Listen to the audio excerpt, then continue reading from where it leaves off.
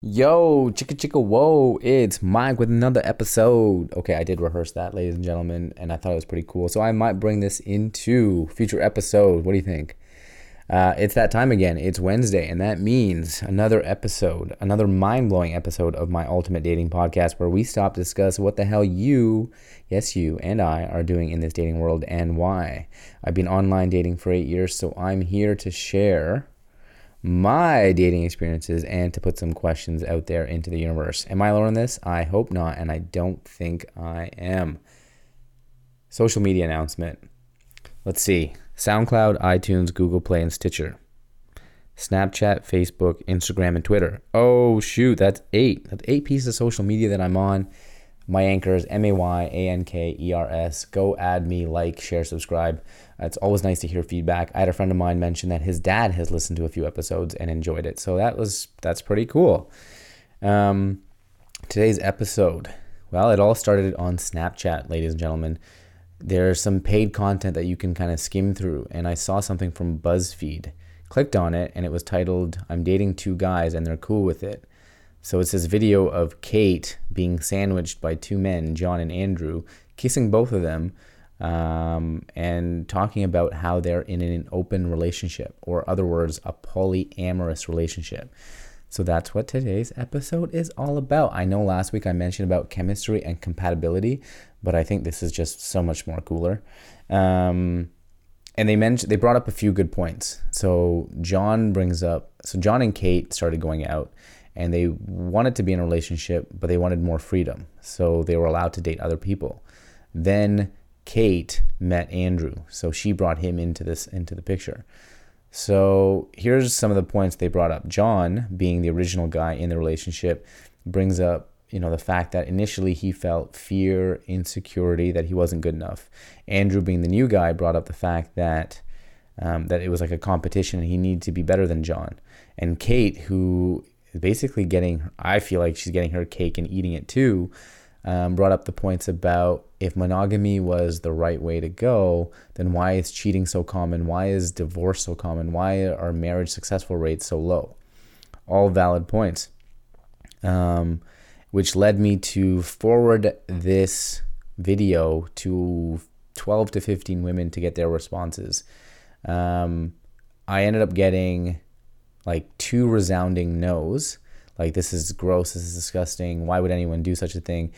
And the rest were open to it. Not necessarily open to being in one, but open to other people being in one, open to it being a type of relationship that people could engage in. Me personally, could I do it? I don't know. If it was me and 2 women, of course I could do it. But it would create the dynamics. I don't know. I couldn't even imagine it. But yeah, so I mentioned the whole thing between, or I mentioned the word polyamorous. So that's what this is. Multiple relationships, whereas polygamy is multiple marriages. So there's just the differentiation between the two. Where did I first hear about this term polyamorous? It was on the app Whisper. And so I had an episode previously about Whisper. Go check it out. It's pretty cool. And I was talking to this woman and she said she was in a polyamorous relationship. And my mind kind of went wild with imagination. Honestly, like I figured anyone in a polyamorous relationship was in it just for the sex and they were just kind of having like multiple orgies, all this kind of stuff. I don't know. It was just weird. And she said it's nothing like that. It's just the ability and capacity to love and like more than one person, which kind of resonated with me. And I asked her, how does it work? How can you maintain this? And she said it requires a lot of communication, trust, openness, and rules.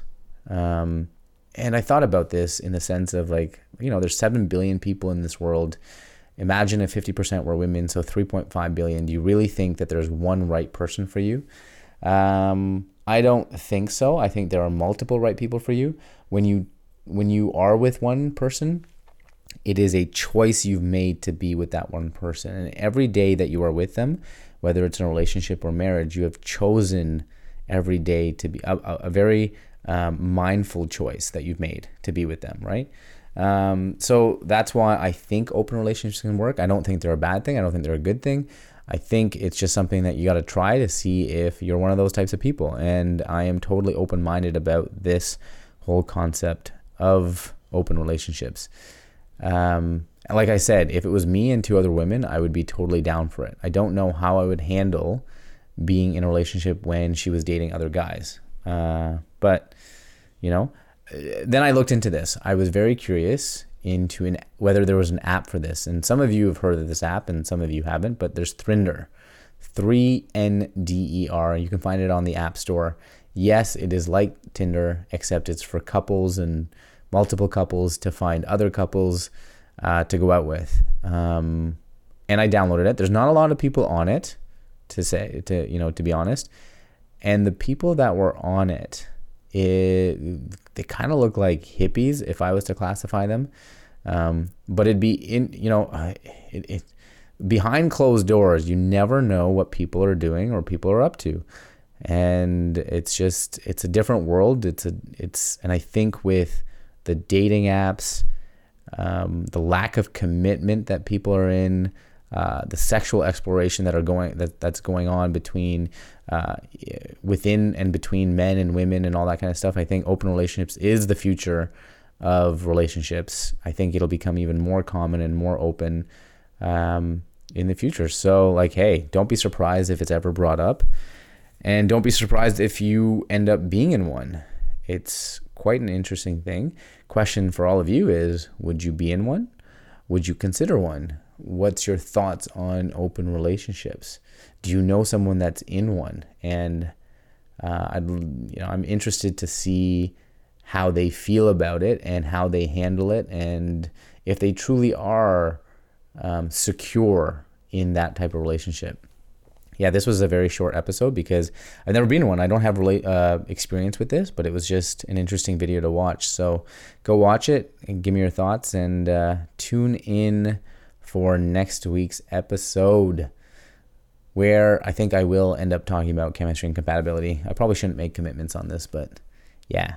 Cheers. Have a good one. Oh, wait, you know what? Before I actually sign off for this episode, on Sunday, February 5th at 2 p.m. Eastern, I'm going to record a live episode on Facebook, and I'm going to try Instagram, one of them. So tune in Sunday, February 5th, 2 p.m. for a live episode. Cheers. Bye.